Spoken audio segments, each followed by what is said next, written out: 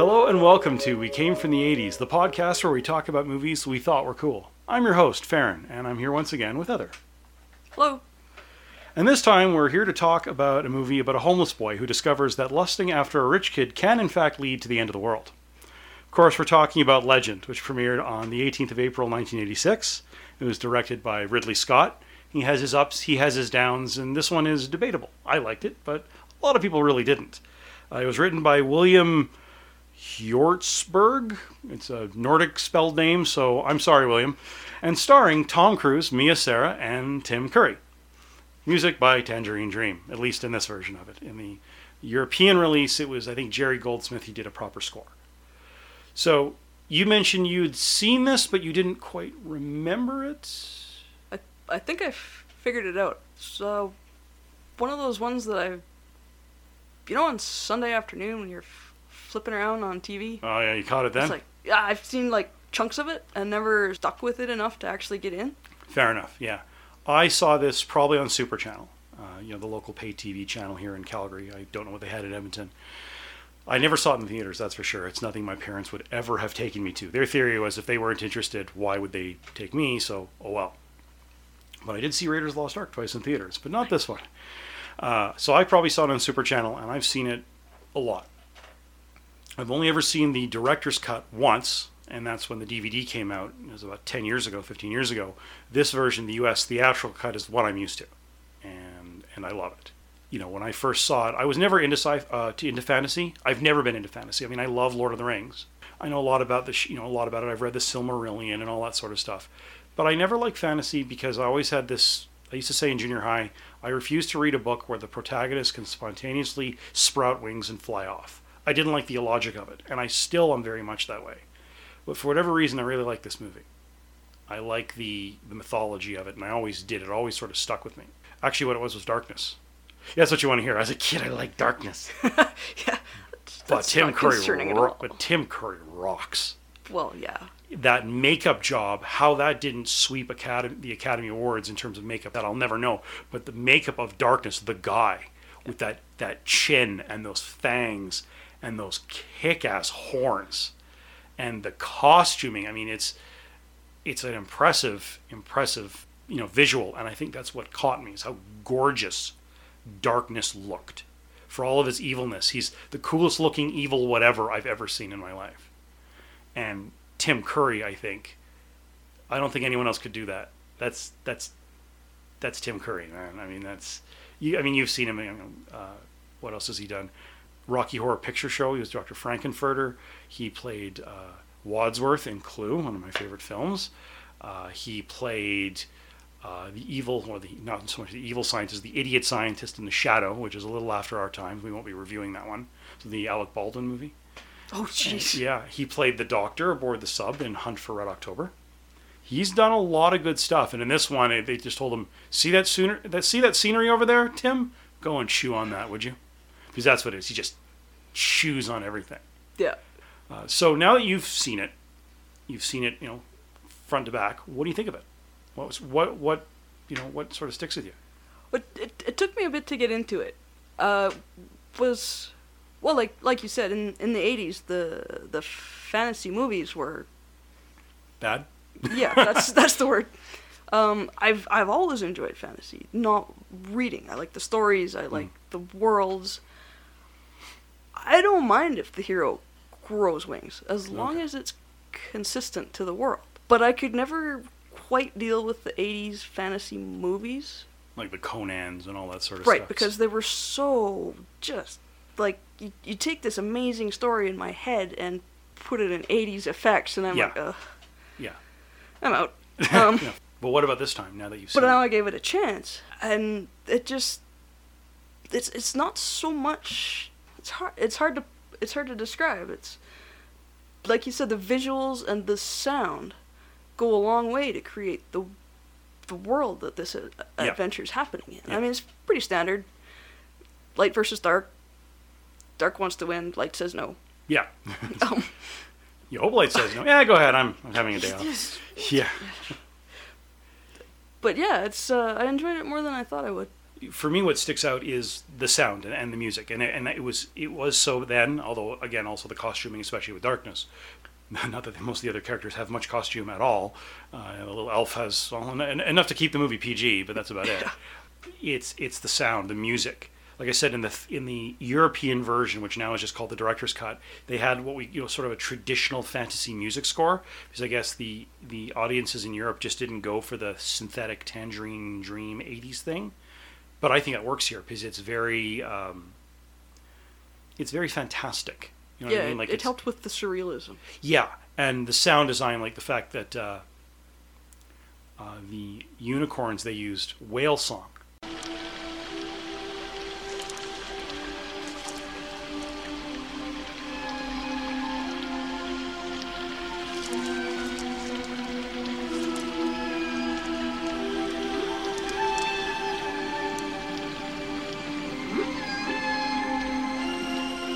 And when they seduce Lily, they use whale song to attract her, to draw her in, because she wants to see the unicorns again, or the one surviving unicorn. And that really struck me. Mm-hmm. And I have the soundtrack. I love it. They have a song at the end of it, like you heard that there's music, and it's better than Rock Until You Drop or the Monster Squad rap. But okay, anything's better than that. Doesn't take much. Fingers on a chalkboard are better than that. But that song, it's mostly inoffensive. It's sort of like Storybook Story from Princess Bride. It's just sort of, it's there, I can live with it. But the instrumentals were, to me, what really got me, what really drew me in. So it's an interesting film. I mean, it sort of sets itself up. They have a crawl at the beginning, explaining light versus dark, and I thought it was a little overwrought. Like that whole last paragraph of there must be balance. Like, okay, we get it. Yeah. Light. You could have just said light versus dark. You could have literally just had 3 words on that screen and we would have gotten it. And in fact, if you took the crawl away altogether, I don't think you'd lose anything. No. It's very clear what Jack is. It's very clear what Lily is. It's pretty damn clear what darkness is. Well, the horns do sort of give it away. They sort of, yeah. Well, that's the interesting thing, though, is that he's not the devil. He talks about Mother. Mother Night, fold your dark arms about me. He has parents. Something bore him. He reminds me a little bit of Hellboy, honestly. Kind of. Well, just the way the horns were and the red and the... Yeah. I happen to think he's much cooler than Hellboy, but, don't get me wrong, good movie. He doesn't grind his horns off. This is true. Ron Perlman's hard to beat, but Tim Curry hasn't beat. Tim Curry's awesome. Yeah. And so, we're introduced to Lily, who is clearly some sort of noble-born lady. That's pointed out when she visits this sort of peasant family, which has a pretty nice-looking shack for a bunch of peasants. Windows, obviously this is fantasy, so it's not about the socioeconomics of the medieval world. I have a degree in ancient and medieval history. I could probably look at that and say what works and what doesn't, but this isn't that. This is fantasy. And, the table of plentiful food, they live in a bounty. Everything about their life seems quite idyllic. And Lily is noble-born, and they, this mother in this place is trying to encourage her. Nell, I've no time to stay for a visit today. Oh, you got a sweetheart waiting? No. Neither country proverb nor king's command could keep me from the woods today. Lily, I look on you as a daughter. If you'll pardon my saying it, it's time you started behaving like the lady you are. Not visiting poor folk like us. This place holds more magic for me than any palace in the world. But Lily is meant to be innocent. Like, I have no idea how young or how old Mia Sara was when this was filmed, but I'd be shocked if it was over about 20. Yeah, they were all really young. Yeah, like this is, she's not meant to be like 13, but she's clearly presented as this young, innocent, virginal, all that sort of, like, she's this pure of heart girl. And she's attracted to Jack, who is a boy of the forest. And the neat thing about that is, I had asked you before the podcast if you heard, the story of the Epic of Gilgamesh, which I first learned in an episode of Star Trek The Next Generation called Darmok, where Picard tells the story of the great king Gilgamesh and his friend Enkidu of the forest. There's a story, a very ancient one, from Earth. And I'll try and remember it. Gilgamesh, a king. Gilgamesh, a king, at Uruk. He tormented his subjects. He made them angry. They cried out aloud, "Send us a companion for our king. Spare us from his madness." Enkidu, a wild man from the forest, entered the city. They fought in the temple. They fought in the streets. Gilgamesh defeated Enkidu. They became great friends. Gilgamesh and Enkidu at Uruk. Uruk. The new friends went out into the desert together, where the great bull of heaven was killing men by the hundreds. Enkidu caught the bull by the tail. Gilgamesh struck him with his sword. Gilgamesh. They were victorious. But Enkidu fell to the ground, struck down by the gods. And Gilgamesh wept bitter tears, saying, "He who was my companion through adventure and hardship is gone forever."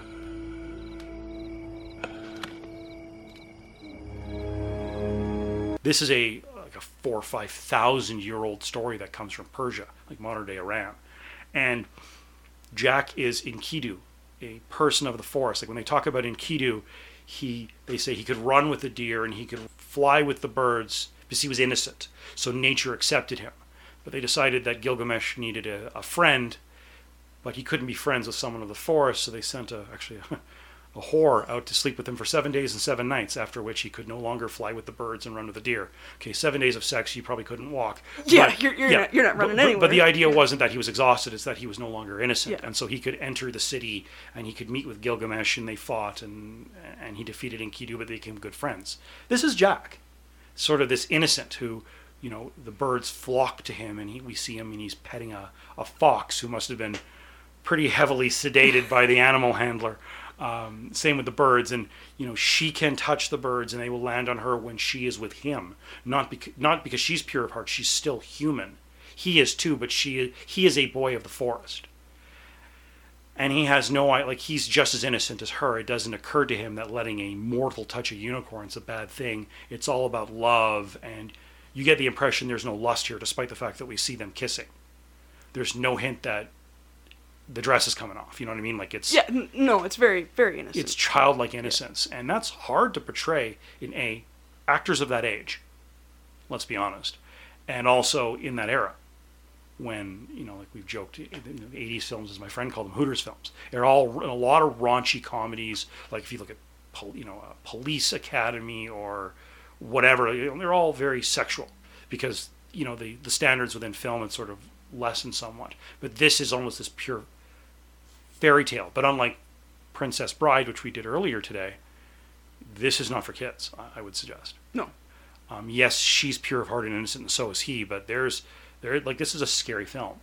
Because actually the first character we see is Blix. This, I don't know what he is, a goblin, the guy with the archer with the long they call nose. Him a goblin, He's a goblin, yeah. And before even we see Lily or Jack, he returns to the great tree, which is interesting because in most mythologies and religions, and even in most modern fictional fantasy, any time you talk about a great tree, it's usually something for good.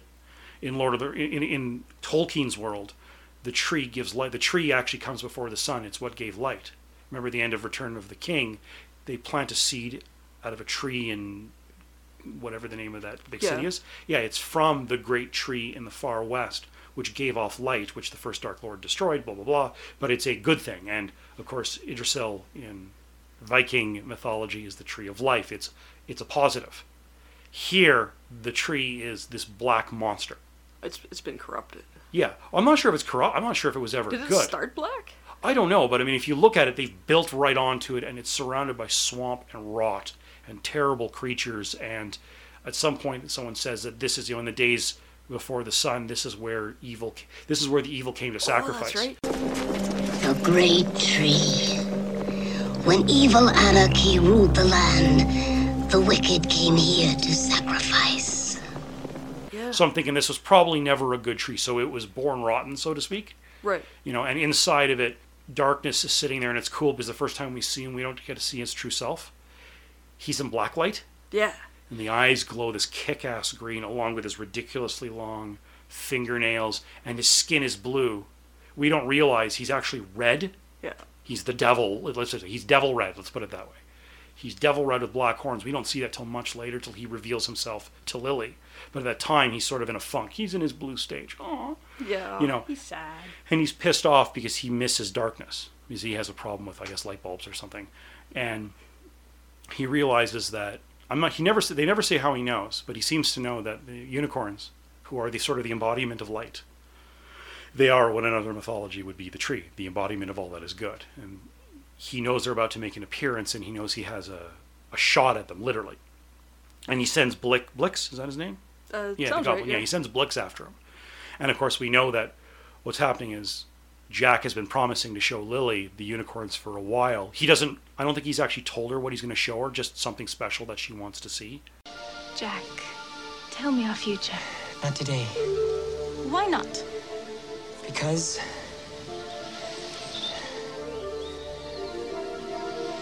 there's something really special that I've been promising to show you. Always go now, because I'll only be here for a short while.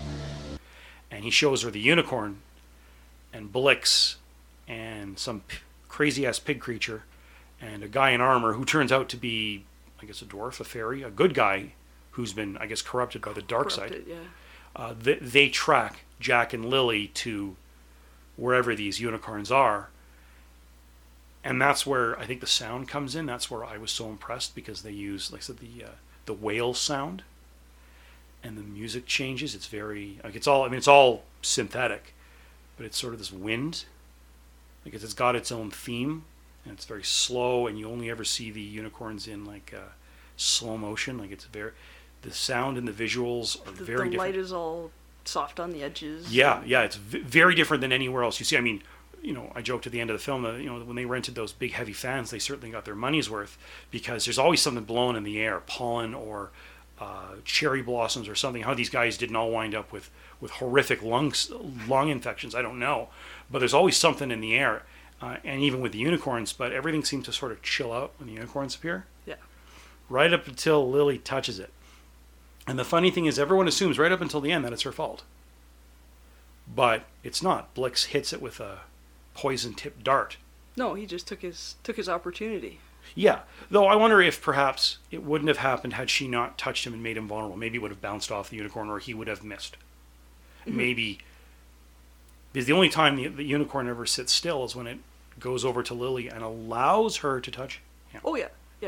So, but in any case, Blix hits the unicorn. The unicorns freak, and it's a terrifying sound from them.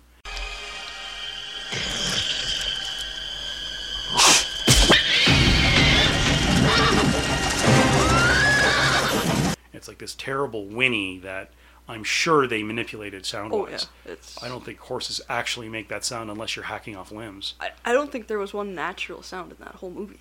All the sounds were distorted. Yeah, fair enough, but that's okay, because it's a fairy tale. It's a fairy tale through squinted eyes, yeah. I would suggest. Like, you're not, the one thing about Princess Bride is that the language is very not fairy tale, even though it's a fairy tale.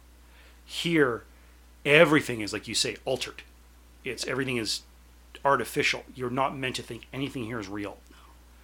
And so, off go the unicorns. And the interesting thing is that at first Jack doesn't realize there's that much of a problem, other than clearly she's scared, because I don't think he knows that there was a dart. It was lovely. Like a dream. What you did is forbidden. Who says so? It is known, Lily. These are sacred animals. You risk your immortal soul. I only wanted to touch one. Where's the harm in that? And so, she apologizes, and then I guess to distract Jack from clearly screwing up, she pulls off that ring, and right out of every medieval fantasy, Don't you wish this was our wedding ring? It's my right to set a challenge for my suitors. I will marry whoever finds this ring. throws it off that really cool looking cliff. Yeah. And even that, like, the sets are gorgeous. Like, none of this is real. None of this was filmed in the forest. It was all built on stage. Oh yeah, no. And there's like, it's sort of this gorgeous sweeping rise, and it's like it's like that rock they crown the king on from Lion King, except it's softer and full of mossy. And there's this lake at the bottom that now the ring is in, and he dives off, and it's like the minute he does that, everything goes to shit. Yeah. The snow starts. He comes up for air. He has not found the ring, and he smacks into the ice. Because in moments you've got an inch of ice. Full on winter. Yeah, very much so, because because it's at that point that he dives that Blix catches up with the drugged unicorn and takes its horn. And that's where that's actually what causes the long winter. The unicorn and the other unicorn, I think it sort of hadn't found its mate yet. It sort of run off in its own direction. Yeah. And of course, Lily at this point is disoriented. She loses track of Jack because he's disappeared under the water. She panics and runs back to that peasant house where everyone is frozen. That's interesting. They're not covered in ice. They're simply not moving. Though everything else is covered in ice and snow, or cheap foam coming out of a whatever. But it's fantasy snow, and that's fine. And it's interesting because now we actually get to learn about these three bad guys, these the goblins and whatever, and they just get a kick out of this shit. Yeah. They have to return the horn to darkness, but they want to have some fun with it first, and so they start zapping things and setting fire to things and just messing with the house for no other reason than it's fun. And this is where Lily realizes something's very wrong. Yeah. In the meantime, Jack, I forget how it was he breaks through the ice. That's how it is he manages kicked it really hard or something. Yeah, but there was something that happened. Maybe that's when they cut the unicorn head off. Is that he burst through, or not the head of the horn? No, the horn was when winter started. Yeah, but there's something significant underwater. In any case, whatever it was, yeah. he bursts out and then he comes across. He makes himself a fire and passes out in the snow because this guy's wearing like nothing. He's wearing enough to keep it PG. And he's come across by the elf, this little kid. Yeah. And obviously not a little kid, he's played by a little kid. And then two dwarfs wearing enough makeup that they're never going to get cold. And a fairy who's really actually just a light on a string that's badly covered at times. That's some poor film. Like, that's just, they didn't catch that in filmmaking. What are you going to do? In this day and age, that would be scrubbed out by computer in 2 minutes. And and they realize there needs to be a champion. Because they go and they go to they go back to the site of where the unicorn's lost his horn, and by that point, the female has come back because it's the male who's had his horn hacked off. Right. And the female's come back, and in a really neat scene, Tom Cruise's character, apologizes. Yeah. And that's cool. Like, he's so sorry. Forgive me.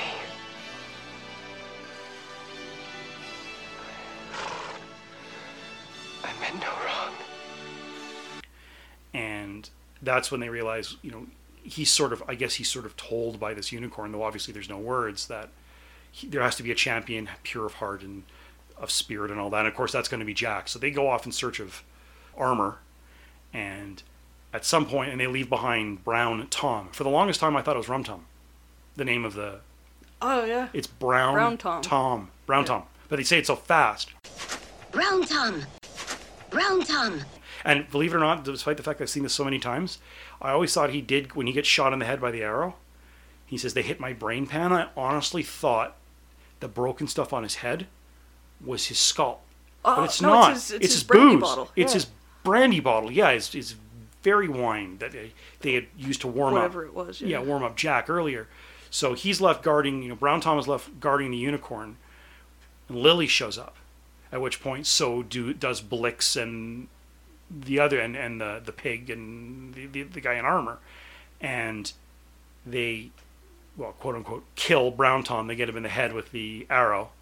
They grab Lily. She's a bonus. And they grab the other unicorn because he will not, or she will not leave her mate, despite the fact that he's dead-ish. Yeah. Dead, it's fantasy, so dead is a relative Mostly term. dead. Yeah. In the meantime, Jack goes off to get his armor. Of course, it's just sort of this simple golden chainmail, sort of generic, same with the sword. But then something interesting happens. It's sort of a Peter Pan sort of thing. The fairy reveals she's really not just a blinking light. She's a girl. And is that where she reveals she loves him, or does that come? Or that she reveals herself to him and swears him to secrecy. Right. And then they head off to the tree where Lily already is. And it's an interesting because you're sort of now following two different stories. You're following Lily, who's a prisoner in the tree, and you're following Jack and his crew. And they try to cross the swamp, and they come across a creature which I swear to God belongs in some Muppet horror movie, like the Dark Crystal. This woman, this green woman. And remember, you said that there's language from the Princess Bride that's worked its way into your family. Mm-hmm. Something she said worked its way into mine. Oh, indeed I do. When he says, "You don't mean to eat me, madam." Oh, indeed I do. What a fine fat boy you are, Jack. You don't really mean to eat me, do you, ma'am? Oh, indeed I do. And she's scary, and That's she's super creepy, by the way. It is. It's totally. She is, and it's neat because she is creepy in a way that scares me, which is she puts her face right up to his, and he moves to the left, and she dogs with him, and he moves to the right, and she's practically nose to nose with him, and it's terrifying that she's so close. For whatever reason, that is what scares me. Going nose to nose with something that's scary. That's what actually freaked me out about the movie Pet Sematary, when there's this vision of a girl named Zelda coming right at the camera, and the face, and she's got this scary Stephen King dead whatever look going. She approaches the camera, and I turned off the film, and I've never come back to it. Wow. Because it freaked me out that much. So this woman is, despite the fact that it's so clearly a Muppet costume from hell. Yes, she's in the bog of eternal stench from Labyrinth. Pretty much, yeah. And it's almost like she got lost on her way to the set. And fuck, we'll use her, whatever. Yeah. But because she's got her face in Jack's, it scares me. I mean, I'm not sitting here. I'm 42 years old. I'm not going to pee my pants, but it's disturbing to me. And that's where Jack, we know he can't ever go back to being a boy of the forest because he kills. Yeah. He takes a life. Even though it's a foul life, it's her life, he hacks her freaking head off. Though not entirely, because it seems to be hanging there. I caught that, and I wonder if Wardrobe malfunction. very possibly, Yeah. Who knows? But yeah, and just she sinks back into the bog, and they manage to enter. Yeah, they manage to enter the tree. The sword disappears. Does it? He never uses the sword again. He looks at it. It's got Goo. Yeah, and he drops it. Well, yeah, And because now it's been right? fouled. So he loses the sword. Yeah. It's no longer the shiny hero sword. Yeah, that's right. It's funny because that just dawns on me. That's a lot like Clash of the Titans, of course, based on the story of Perseus, that he has to give up the shield after using it on Medusa because it's fouled by her blood. Yeah. He's given all these tools by Zeus, and he keeps losing them because once he's used them, they're fouled. They're no longer pure. He can't use them anymore. He loses his shield later too. That's true, and I forget where he on loses the that. slide into the dungeon. Right. Yeah, I think that's more of a... He just loses. I don't think it's meant It goes to... that way, they go this way. Yeah, it's not meant to be. I think it's mostly he's being robbed of his Yeah. protection against the darkness. Yeah. Because it's shiny, it catches Piece light. by piece, they take the light away. Yeah, except his armor that never It goes stays anywhere. pretty shiny. Yeah, and at the same time, I mean, we could go point for point. He winds up in a cage. This is where we discover that Blix's helmeted head asshole, who tried to hold on to the horn for himself until darkness showed up, took it from him, and then threw him into a pit. Well, actually had a dead body wake up, grab him. The floor opens up and he jumps in, and this is where he finds himself in the same cell block as Jack and the fairy and the elf and the two dwarves. But in the meantime, Lily has been left to wander in this tree, this palace, because she's just a girl. She can't do any harm. Again, this is fantasy. This is the 80s. She can't do any harm. This is not Black Widow from Marvel. She isn't doing triple flips and killing people. No. She's just a girl. And remember I mentioned it's one of my favorites. It's my favorite scene in the movie. It's one of my favorite scenes in cinema. It's often called the danse macabre, the dance of death, because they're seducing her. You hear the whispers from Darkness's father in the fire. Woo her. Seduce her. Make her one of us. You hear that sort of whisper. Yeah. And even that, like you said, it's not a real voice. Obviously it's an actual actor, but it's made to be part of the music. Yeah. And at first, remember, she sees that table full of shiny baubles, shiny, like overly gaudy jewelry. And it's sort of like, this is what a pretty young princess should like, the pretty shiny stuff. Yeah. And in the background, you see sort of this twisted evil version of a cherub. Did you catch it? The fat thing. And it looks at first like it's a statue. Yeah. Until it moves. Until it moves. But you're paying attention to her as she approaches the shiny jewelry table. Yeah. If you're not looking, you may not catch the cherub move. He's like, oh yeah, she's going for it. Yeah. Yeah. I think he's meant to be Darkness's eyes there. He's the spy. Yeah. And then we hear this music start. And really, and of course, even what attracts her there is the sound, is the whale sound.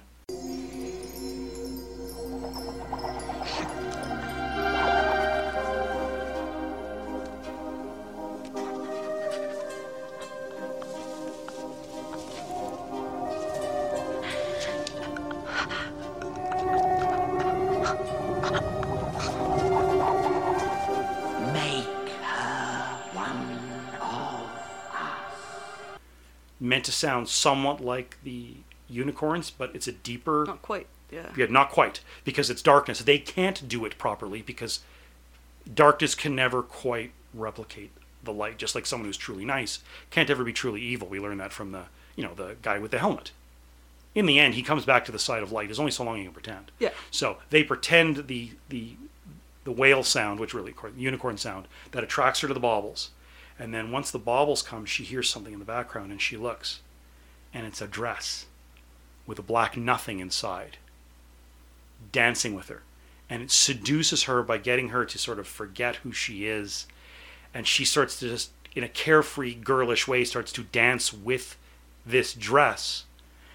And the music, like I've heard the music with the score, with the Jerry Goldsmith score from Europe, and it doesn't work. Because this is all about the music. And to me, remember I was saying beforehand, it's like music box music. Mm-hmm. Yeah, very much.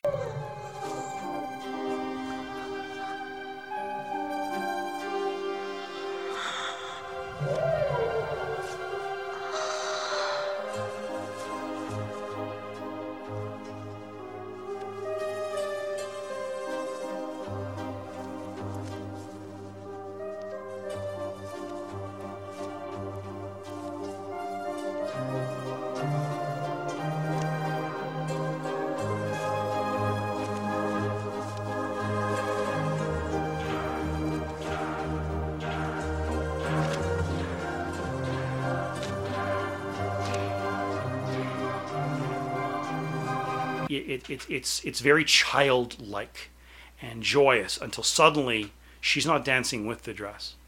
She's in the dress. Yeah. With the black lipstick and her hair covered with a black, I don't know what you call that. And yeah, it's so over the top. It's like, Bride of Shazam from Flash Gordon episode 5. Like it's that kind of over the top darkness with the black makeup and the black, nail polish and black dress with the overextended black collar. It's very extreme and it's almost silly, but it works here. I'm not sure why. But she comes out of it looking evil. And then Darkness shows up. And comes through, because she stops in a mirror to admire how pretty she is. And it's interesting symbolism that he comes through the mirror at her. Yeah. First the horns and the cloven hooves. And then at first you notice we only see him in reflection as she faints. Hello, this is Farron, and this is a quick addendum to our episode. While editing this particular moment of our discussion, it clicked in my head that the symbolism of how Darkness reveals himself has an interesting parallel with Star Wars. both The Empire Strikes Back and The Last Jedi, which premiered 2 days ago. In legend, Darkness only reveals himself to Lily once she's been seduced by the black dress. She puts on the dress, and now looking evil, having been seduced by evil, turns to a mirror to admire herself. At that moment, Darkness emerges from the mirror. It's as if looking into the mirror and seeing herself evil in black attire is what it took to summon Darkness. In The Last Jedi, Rey eventually gives in to temptation and descends into the dark, foul hole where the dark side resides. What she sees is a mirror, a reflection of herself many times over, drawing back into infinity. The dark side, we realize, is really nothing more than you. Of course, Master Yoda knew this in The Empire Strikes Back when he sent Luke into the cave on Dagobah.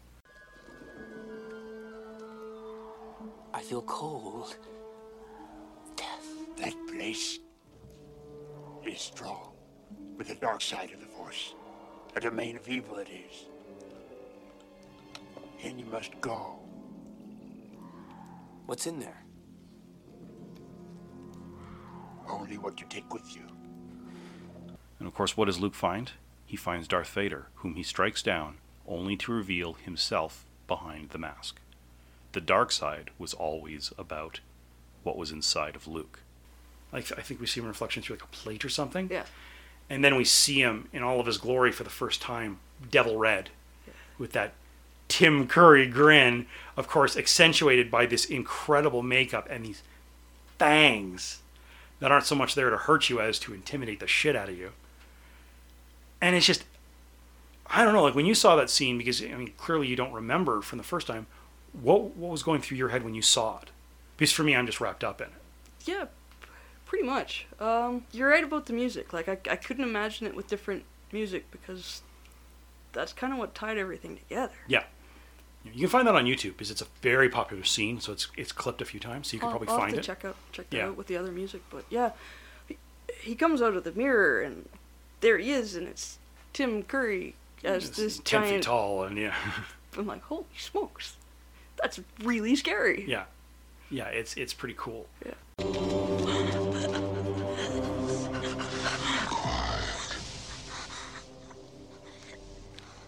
How like you my gifts? Does the gun not please you?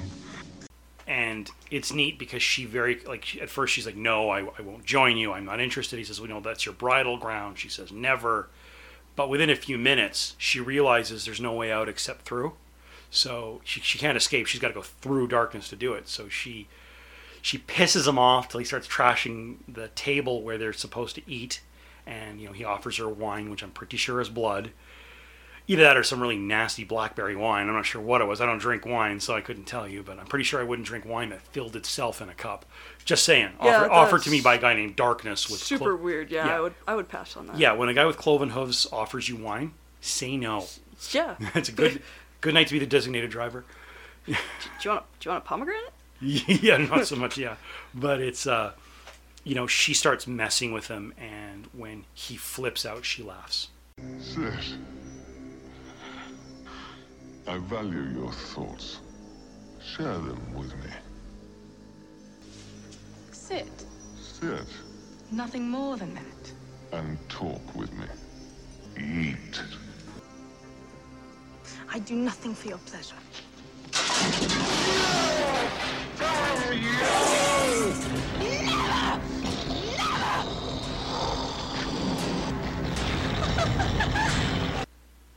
And as if she's pushing his buttons, and she says, okay, I'll stay with you as long as I get to kill the unicorn.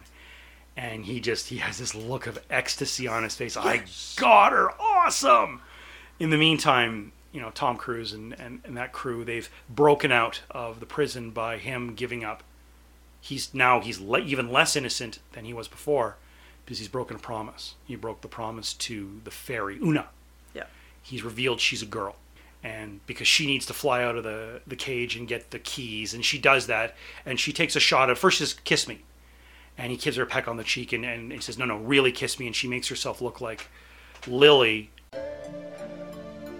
This isn't real. Oh, it is. I'm warm and alive and want to be in your arms. No, I can't. No, this is just more fairy glamour. And she flies off crying, but does come back with a key. And then they fight the cooks. The pig man, and I think they're both pig men. I don't know. Yeah, They've I got think like so. sort of that pig snout and the big... Their voices were all snorty when they got distorted. But of course in the background one of them is still whacking on that poor guy lying on the meat table. I think that's meant to be sort of like your eternal torment is to lie on a meat table and have a guy hack at you with a cleaver. Like, they refer to heaven, because remember the very beginning when Darkness tells Blick, I need that unicorn. So what's it look like?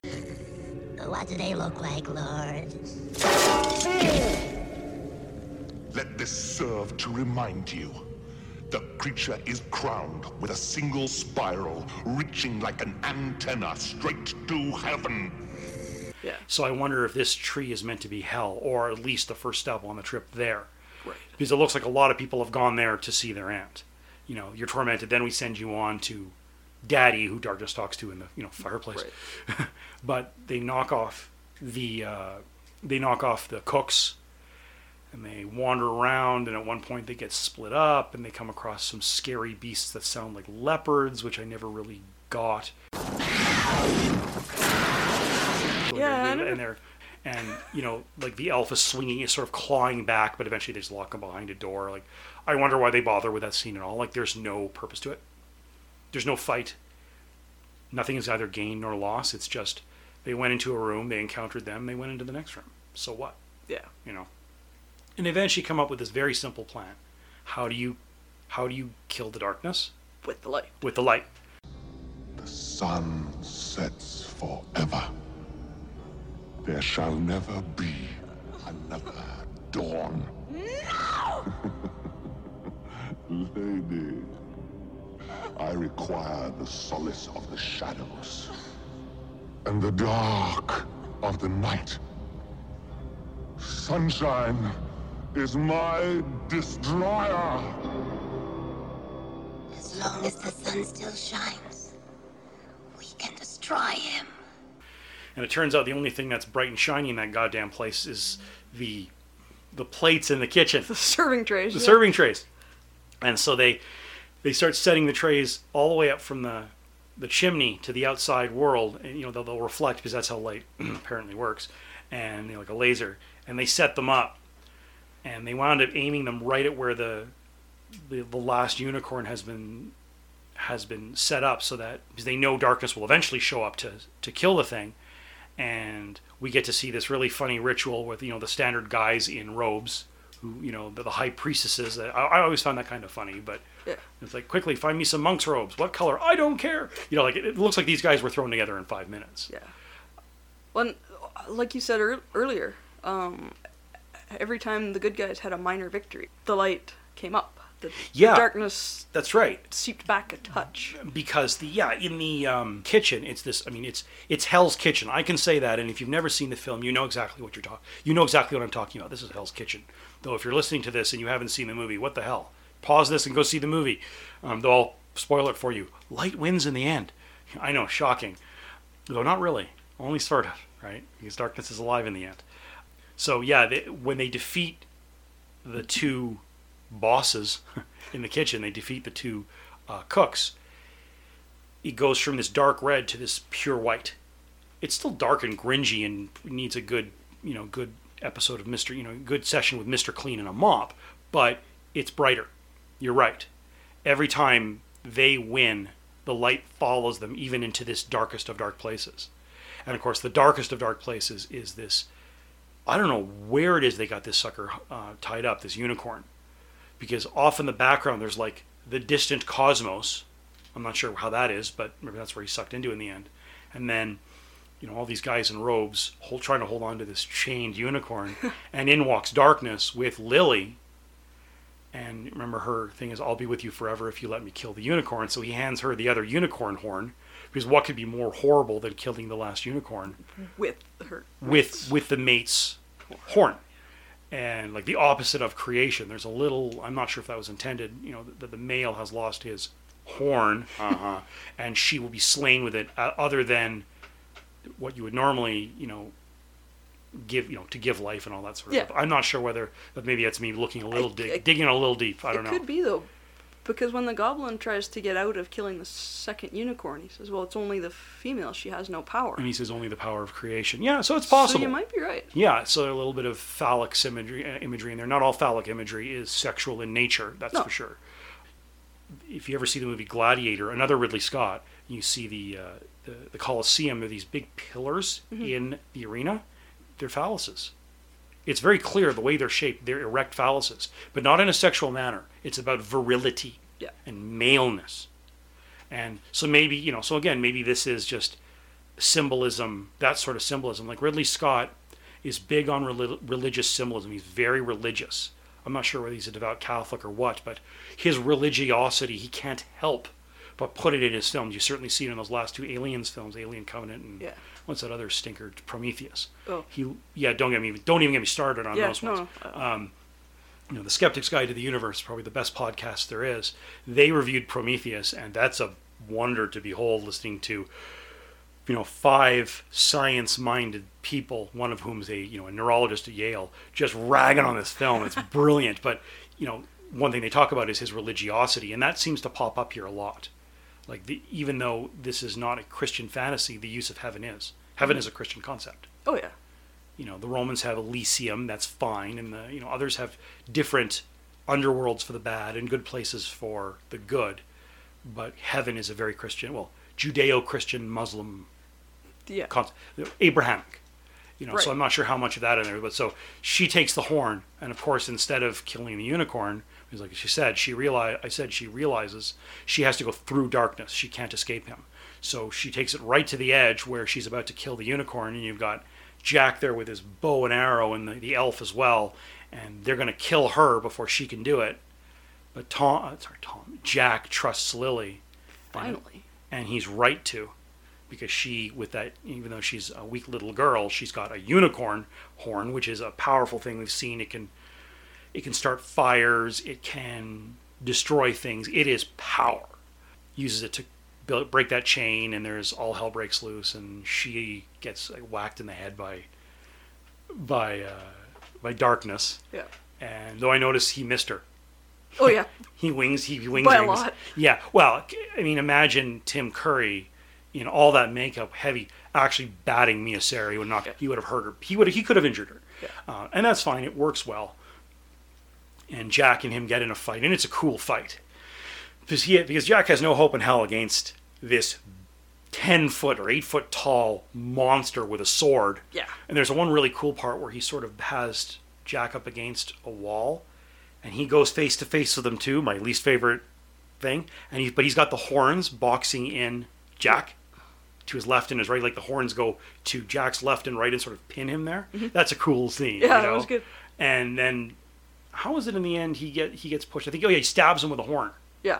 And Jack finds the horn, sees the horn falling in the acid or slime. And he grabs it, and he's fine because he's grabbing. He's pure enough to grab a pure object that he's okay. Yeah. Yeah. And he stabs him, I think, in the stomach or something like that. And then for the second movie we've seen today, a vortex opens up to pull away evil, but at the last minute he loses the horn. I forget how that happens, but he makes a great speech. You cannot kill me. You think you have won? What is light without dark? And of course he's right. Yeah. Because in the very, very last scene is him laughing. Oh yeah. He's lost his foothold on it. Sucked into the void for a little while. For a while, yeah, but he's lost his foothold, but he's coming back because how else do you do this? Yeah. But it ends with him being defeated and them putting the horn back on the fallen unicorn, who then wakes up, and Jack goes and gets the ring, and they wander off into the sunset. And this is interesting because this is back to sort of Gilgamesh and Enkidu. They head off into the sunset, him and Lily. And behind them are the unicorn and the elves and all of that. He can't go back to them. No. Because what little innocence he had left, she's about to take care of. Because presumably they're going to get married and live happily ever after. Which means he will now no longer be a virgin. And we talked earlier with the first film, why is it that virgin always has to be a girl? Well, here's an example where purity and virginity work for both of them. Yeah. Because he slowly sacrifices his purity by taking the head off the green thing in the swamp. By killing he does kill the two cooks. Mm-hmm. by dealing with darkness, doing these terrible things, by giving up a confidence, by revealing Una's secret, even though because he's broken a promise he said he would not do. Right. And he's losing a little bit of innocence along the way.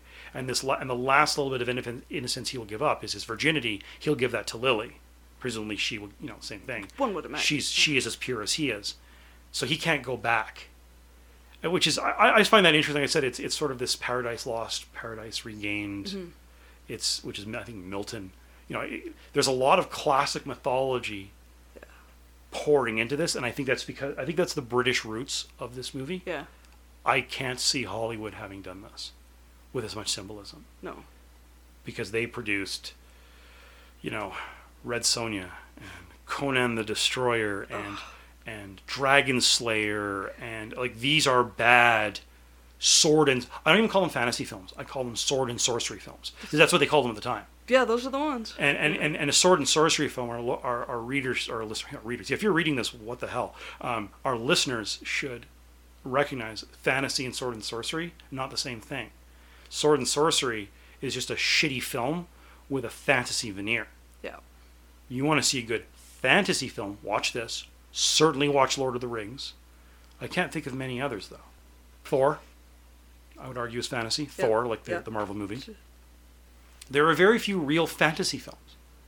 Most of them wind up being, again, sword and sorcery. Get a bunch of guys in sandals and leather thongs, give them a sword, and let them go at it. See what happens, yeah. And, Ridley Scott, who I believe is an artist, even when I hate his movies, they're all beautiful films. They're all beautifully made.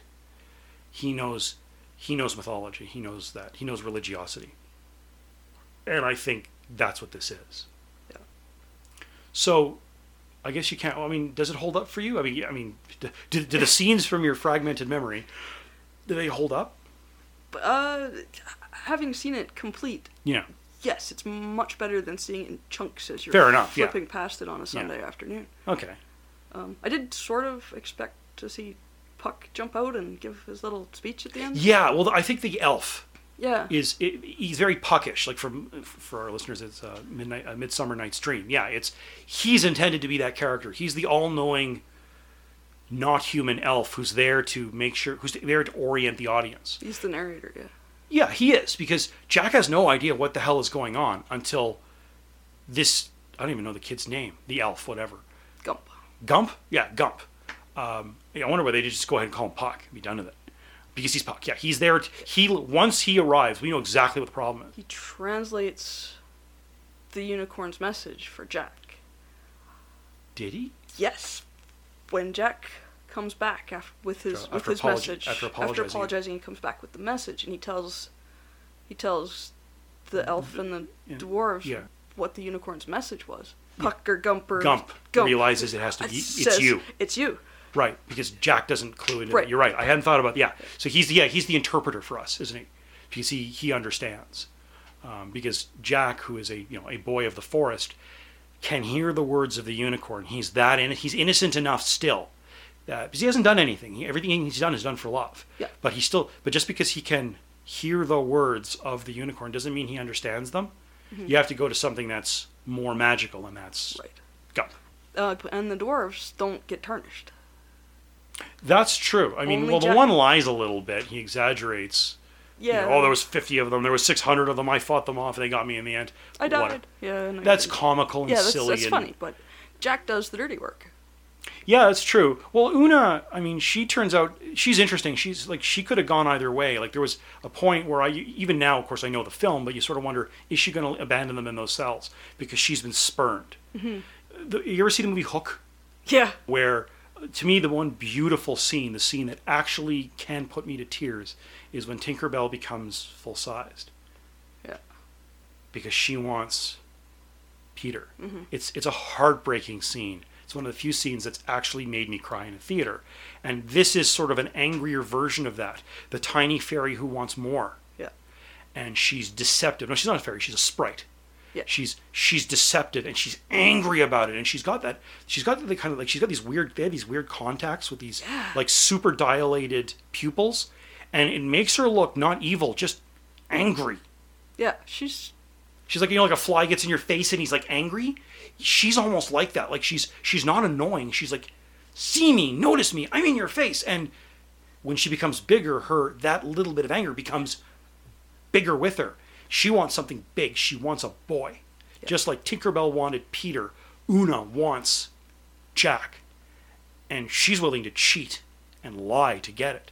Yeah, the fairy she's glamour. a trickster. She's a trickster, yeah. She's willing to get that. Though, clearly she's good. Yeah, she's light. She's made of light. Yeah, she's just got a little bit of darkness in her. Just a little, yeah. You know, or maybe it's not so much darkness in the evil sense. It's like, you know, fairy folk in them, they're always presented as they're not quite pure good or bad. There's something else entirely. They're mischief. They're mischievous. Yeah, they come out on the side of light, but there is that inhuman something that's meant to keep humans at a distance. Mm-hmm. You can see that in Gawain and the Green Knight, which is a poem from the 14th century, where the Green Knight offers this terrifying dare to Gawain, you know, and it's about cutting off heads. It's from an old, believe it or not, an old Welsh mythological tradition, melded with sort of the Norman / Saxon Arthurian legends, where he offers him something terrifying. You know, I'll give you one swing at my head, and when you're done, if I'm able, I get to cut your head off. And of course, he puts his head back on his shoulders, and he says, a year from now, I'll see you. I'm going to cut your head off. But it's really all just a test. Yeah. He really does mean well for Sir Gawain. And this is sort of like that. It's sort of, it may seem that these fairy folk are being bad, but they're not. They're just different. Good is different for them than it is for humans. Yeah. Maybe it's because we're Canadians, we're all so polite, but she's not polite. It's an alternate morality. Yes, but it's still good. It's still good. Una is still good, even if she's screwing with your head to get what she wants. In the end, she will do what you need. And I like that.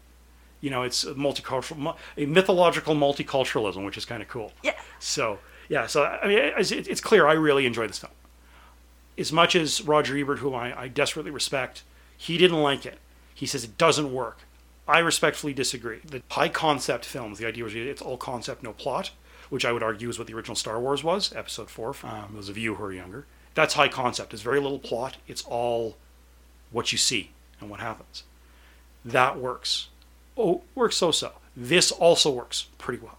So I think it holds up, as long as you know what you're getting into. Right. Lord of the Rings, this ain't. No. But it's quite good.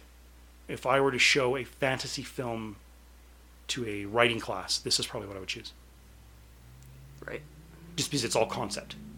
And it's just enough of a story that taps into enough of, you know, a mythological base, European and Middle Eastern, and, you know, and I hate the term, but Oriental, meaning essentially everything east of the Red Sea.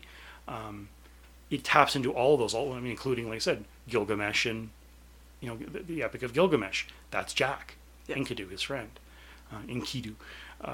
So I think it holds up really well. So out of 5 stars, what would you give it, do you think?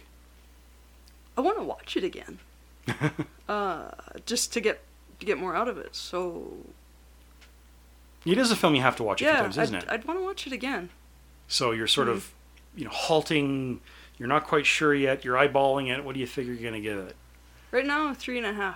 But it would probably go up if I see it again and think about it more. Yeah, I think I have to give it about a 4.5, maybe 4 3/4. I don't care that I could see the fishing wire holding up Una, which at one point they accidentally focus on her a little much, and you realize it's 4 tiny little bulbs. Yeah. Like literally taped together, wired together. Like it's pretty clear that's what she is.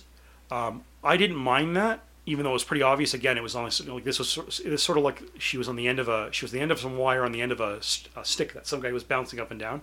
I can forgive that because what else are you going to do? These days it would all be CG, and she'd be a computer dog. Whip around your head and she'd make all sorts of shapes in the air. I can live with that. I don't have a problem with that. I'm not the sort of person who thinks the special effects have to hold up. Like, I think the remastered original Star Trek series is a travesty, because if you're watching it for good special effects, you're missing the point of Star Trek. Star Wars. No, Star Trek. Really? Yeah, they redid the original series. They did all the special effects over on selected episodes for some sort of Blu-ray release. No. That's awful, because again, if you watch Star Wars for the special effects, of course you are, but I still like them the way they originally were, because they were damn good. But Star Trek, it's not about the effects. No, not at all. And here, the effects that do hold up, the music, we didn't even talk about the set inside the tree. Wow, that was gorgeous. Those bloated pillars. Yeah.